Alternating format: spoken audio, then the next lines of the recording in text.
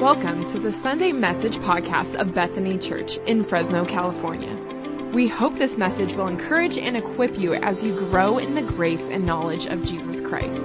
If today's message helps you, share it with a friend. If you would like to know more about the ministry of Bethany Church, please reach out on Facebook or at bethanychurchfresno.com. And now, here's this week's message. Today we're going to start in chapter 3 as we continue. And today we're talking about the Holy Spirit and the work of the Holy Spirit in our lives. I just feel like I need to pray. Just hit the reset button here a little bit. Jesus, your word is for us today, and I thank you for that. And I just, as we've lifted our praises to you, I ask Jesus now that you would bring your word down to us. You promised that the word washes us clean. Wash us this morning with your word, I pray. Amen. All right, out of respect for God's word, let's stand together for the reading of this word. Friends online, if you're at home, sitting on the couch, please stand with us if you're able for the reading of God's word. Galatians chapter 3, just 7 verses. He begins this way. He says, "O foolish Galatians, who has cast an evil spell on you? For the meaning of Jesus Christ's death was made as clear to you as if you had seen a picture of his death on the cross," or it's been portrayed to you clearly, Paul says. "Let me ask you this one question. Did you receive the Holy Spirit by obeying the law of Moses? Of course not. You received the Spirit because you believed the message you heard about Christ. How foolish can you be? After starting your Christian lives in the Spirit, why are you now trying to become perfect by your own human effort? Have you experienced so much for nothing? Surely it was not in vain, was it?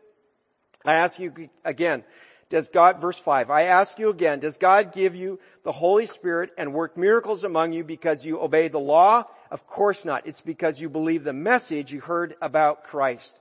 And in the same way, he's quoting now, Abraham believed God and counted him as righteous because of his faith. The real children of Abraham then are those who put their faith in God."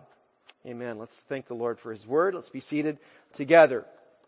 That last little bit, we won't really get into that last verse, but that comment, the children of Abraham, that's kind of a catch-all phrase for the people of Israel, the Jewish people, the children of Abraham, and this big shift that's happened that we are included in that by our faith in Jesus. All right, so as we've been following Paul's rebuttal of these Judaizers, remember that term? These are the people who are believers, who they're Jewish Christians who now want to force these new Gentile believers to adopt all those laws of Moses, the kind of the Jewish regulations, including even things like circumcision and all the food laws. And so up to this point, we've seen Paul get pretty animated in his comments, in his kind of rebuttals.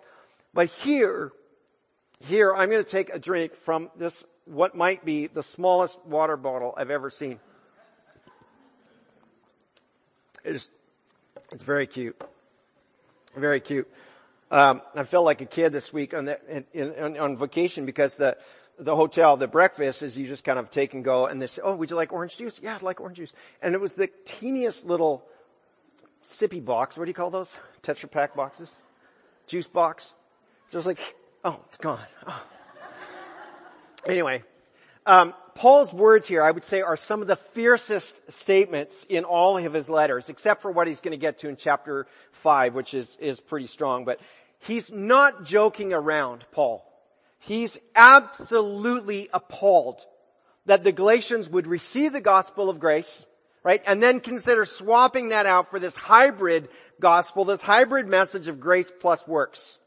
And he's here to address that in really strong terms. Look again at verse 1. He says, "O foolish Galatians, who has cast a spell on you?" Or more literally, who has enchanted you? Or most translations will say, who has bewitched you?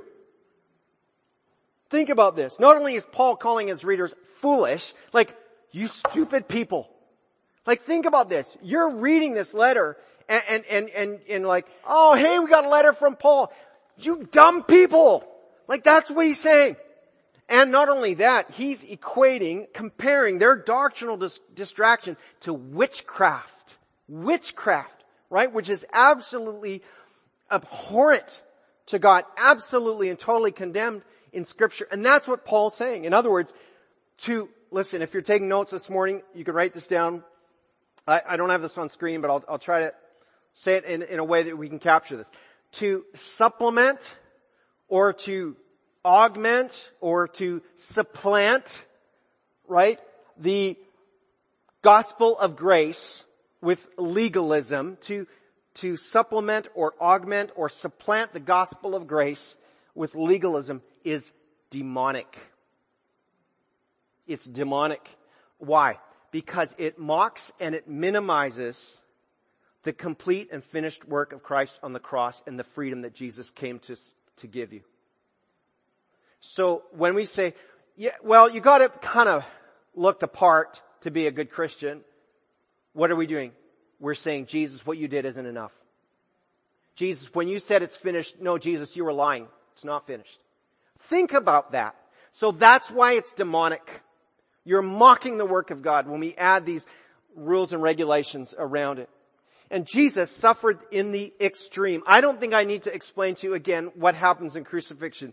Crystal Noctegal, you're sitting right over there, and usually every Easter you give us a little class on what the torture of crucifixion. The Romans had devised the most excruciating, slow, painful, humiliating death possible in crucifixion, not to mention the flogging that Jesus suffered, a whip with bits of rock and metal and steel embedded in the tips, and so as it hits, it tears of your body apart, literally tears your flesh apart, and all that Jesus suffered, not to mention the weight of all of our sin placed on him, right?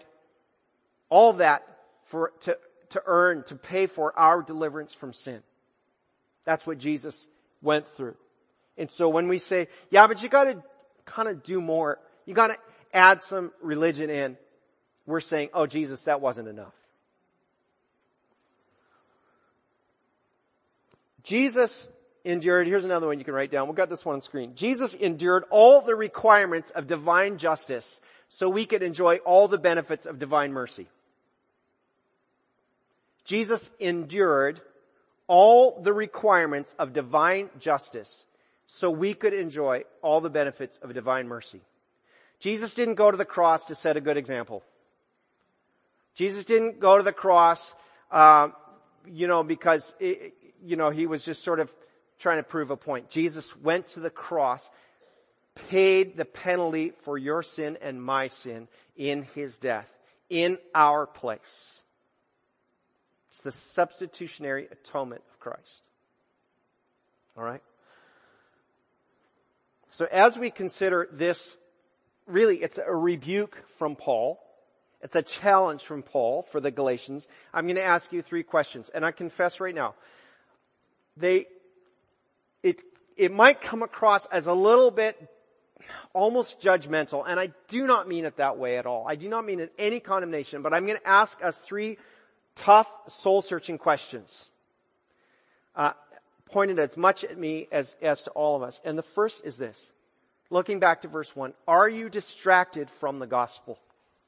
Are you distracted from the gospel, right? Paul's question, who has cast an evil spell on you, right, is about the danger of letting ourselves be distracted away, taken away from the truth of the gospel. Are you distracted, or the word that Paul uses, are you enchanted away? Are you bewitched from the gospel? Maybe our issue isn't the intrusion of legalism into the gospel of grace, but we may still find ourselves bewitched from the truth. What's your gospel distraction? What's my gospel distraction? Is it television? Is it Facebook? Is it the doctrine of safety at all costs? Is it a sport or a hobby that keeps you so busy you never open God's Word ever? Is it social justice causes that,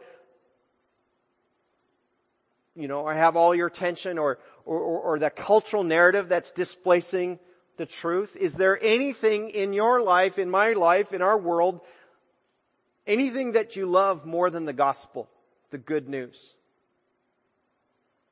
Is there anything that keeps you from believing God's love for you. Believing that we're all sinners in desperate need of rescue. That Jesus alone is the means to our salvation. Could it be believing wrong doctrine? What could be our gospel distraction? Could it be the prevailing cultural anti-God messaging? A little bit that I referred to already. But listen, I've said this before, but I will keep saying it. For example, the reason why that creation is such an attacked topic, the fact that God created everything in 6 days, by the way, and rested on the seventh. The reason that's attacked is because if we submit to that, if we accept the truth that God created everything, then I'm answerable to a creator. But if I can declare, it just kind of all happened. It just sort of like put itself together. Like I'm wearing this wristwatch this morning. I don't know if you knew this, but about 100 years ago, they put all these parts in a box. They shook it up. They shook that box up. And then for Christmas, I opened that box and it was a watch. It's amazing. Just remarkable. That's what we're saying with evolution, really. Right? Or to say that, like I already referred to, say that, God, in the beginning, God created us in His own image, male and female, He created us. Now listen, what you do with your body, that's between you and God. That's your choice. God has set a plan for you that's good and healthy. If you choose to violate that, that's your decision. But to say that God didn't create male and female, that God didn't know what He was doing, that God's confused, that no, there's not two genders, there's quite a few actually, and some of them can be both at the same time, or any, that's calling God a liar. Do you see what happens? And when we kind of buy into those prevailing statements, we're distracted from the truth of the gospel. Oh my goodness. I just looked at the time. We're just getting going here. I'm all excited. We'll keep moving here. If I'm distracted from the gospel, I'm at risk of losing my own way, and I'm certainly not going to make the gospel known to the people around you. Paul says these guys made a good solid start. They would have experienced what Peter said we should do in Acts chapter 2 at Pentecost. Peter preaches and the people respond, what should we do? And Peter says, each of you should repent of your sins and be baptized and in the name of Jesus Christ, and you will receive the gift of the Holy Spirit, and this promise is for you and everyone else who is to come after you. That includes all the Gentiles, includes you and me today. And so the Holy Spirit is God's gift to all who believe and all who are baptized. And the Holy Spirit is the resident presence of Jesus in the life of the believer. Galatians chapter 3, now look at verse 2. He says this, let me ask you one question. Let's put this one on screen. Verse 2. Let's read it together. Ready? Go. Let me ask you this one question. Did you receive the Holy Spirit by obeying the law of Moses? Of course not. You received the Spirit because you believed the message you heard about Christ. Jesus promised that He would send the Holy Spirit as our comforter, as our guide, the one who would guide us into truth, right? The one who would give us what to say when we're persecuted or on trial, who would convict the world of sin and righteousness and judgment. But as Paul says, you don't receive the Holy Spirit by trying harder, by checking the religious boxes. The Holy Spirit is God's gift given to you by your faith in Jesus. And the presence of the Holy Spirit is not something optional for like the more charismatic side of the church, right? The more expressive people. We live by the Spirit, directed by the Holy Spirit, corrected by the Holy Spirit. It's the Holy Spirit who's given you gifts. Maybe it's administration. Maybe it's mercy. Maybe it's the gift of service. Maybe it's the gift of tongues or prophecy or the working of miracles. None of those received by law, but only received by faith, by the power of the Holy Spirit. He says this in verses 3 and 4. After starting your new lives in the Spirit, why are you now trying to become perfect by your own human effort?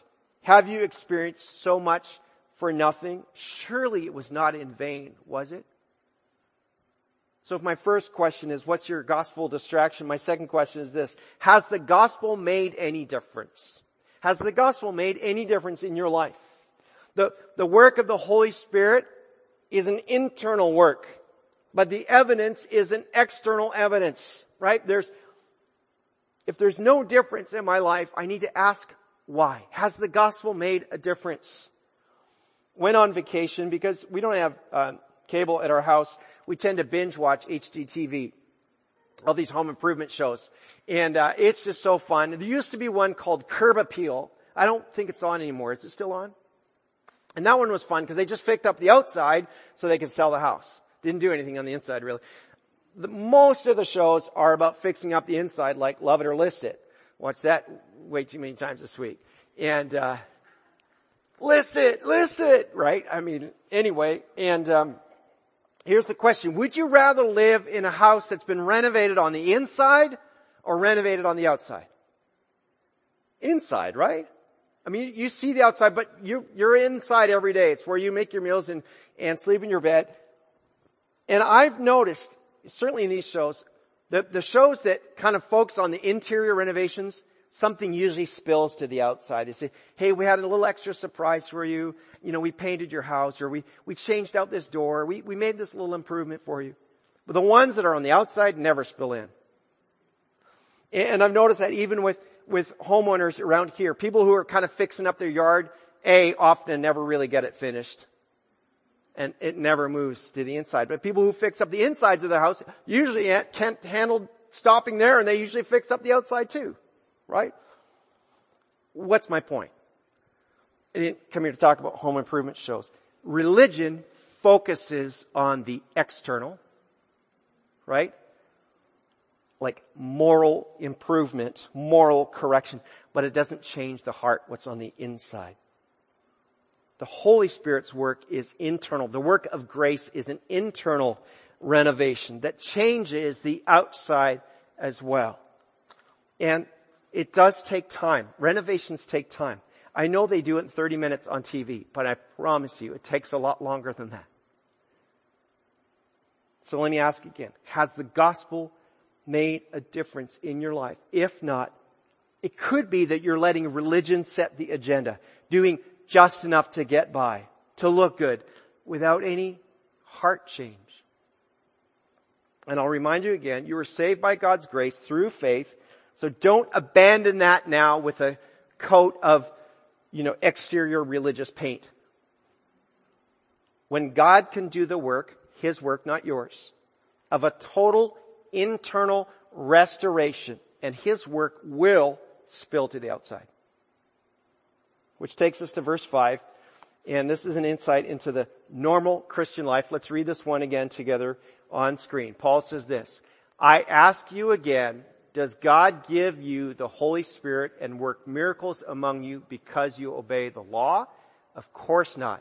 It is because you believe the message you heard about Christ. For sure, the most challenging question for me is this. Are you living a gospel life by the Spirit? Are you living a gospel life by the Spirit? Sometimes we see nothing happening and say, well, the gospel doesn't work. But that's not true. It does work. And so I have to ask myself, why don't I see more of what the Bible points to as normal for the Christian life? And for Paul, it just keeps coming back to this problem of replacing grace with personal effort. We might even say, well, I'm saved. That's good enough, right? I'll just go on living the way I always did. I mean, that's fine because I'm saved. I can just, cash it in the end and I'm done. But that won't satisfy your life. So I've got one little test to perform, and it's this. I want you to complete this statement. I'm acceptable to God because. All right? Complete the statement. You don't have to say it out loud. Just to yourself. I'm acceptable to God because. Do we have a slide for that one? I think we do. I'm acceptable to God because. If you fill that in with anything other than because I believe in Jesus. If there's any other completion to that sentence, anything in addition or anything subtracted from because I trust in Jesus, then you're falling from grace into law. Right? From true righteousness to self-righteousness. From faith to works. Yeah, Brian, but what about living a holy life? Aren't we supposed to Yes, as God does that work in your life, you're not going to want to be cheap with grace. you're going to want to recognize Jesus suffered so greatly for me. I want to live my life in response to that. I want to live the way God says to live. I'm going to follow what God says to follow, but that's not what saves me. I'm acceptable to God because I trust in Jesus. And maybe you're thinking, I don't care. Like, it doesn't really matter to me. I'm happy with my life the way it is. That's fine. That's on you. It's only when I become convinced that I need saving that I'll thirst for salvation. I invite the worship team to prepare to lead us in a closing song. I need to be convinced that I need saving, and then I've got to be convinced that the suffering of Jesus was sufficient, that it was enough, that it was a complete work to save me and live a life, a gospel life in the Spirit. Every few years a study will come out that says Christians are virtually indistinguishable from unbelievers. And they'll say that, we have the same number of divorces and that we're just as addicted to gambling or alcohol or pornography, or that we're just as medicated for anxiety and depression, all those things, that we're just as fearful of what's going on in the world. Listen, I don't know about the metrics of those studies, but I think there's something to them. And I think it happens because we let ourselves get distracted away from the core gospel message of Jesus Christ. And so I believe we struggle in so many areas because we don't yet believe that Jesus is all I need. Jesus is all you need. The comforts you enjoy, you actually don't need that. You enjoy good health. Some of you are learning that life's bigger than your health. Your finances are a mess. Some of you are learning that life's bigger than that. Well, what you need is Jesus. Not Jesus plus whatever, not Jesus minus discipleship or something. It's Jesus. I'm not saying don't take your insulin. I'm not saying flush your pills. That's not what I'm saying. I'm saying what you need is Jesus. Are you living a gospel life in the Spirit?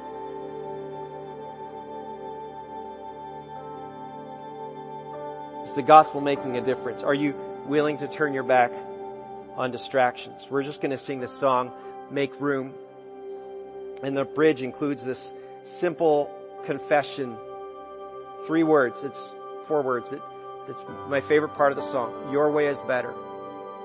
And I don't mind singing that over and over. Your way is better. Your way is better. Because I need to drive it into my head, Jesus. Your way is actually better than my way, than my ideas, than my plans, than my religion. Jesus, your way is better. If you believe it, sing it. If you're not sure, ask Jesus to make it plain to you. But we want to make room for Him right now. Thanks for listening. Know that God loves you more than you can imagine. And for everything Bethany Church, check out BethanyChurchFresno.com.